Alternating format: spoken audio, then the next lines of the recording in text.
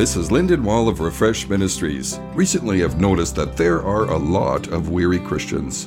Not only are they physically tired, but spiritually as well. There is a heaviness and a fatigue, not only in daily life, but in ministry.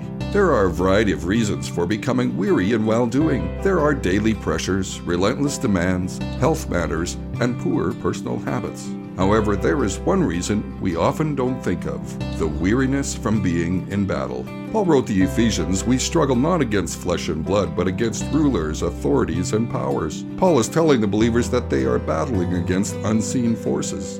Our weariness can come from invisible resistance. When we forget this reality, we begin to battle in our own strength rather than with the weapons of God's Word and prayer. Are you feeling weary in well-doing? Perhaps you are struggling in your own strength. For more soul care, go to refreshministries.org.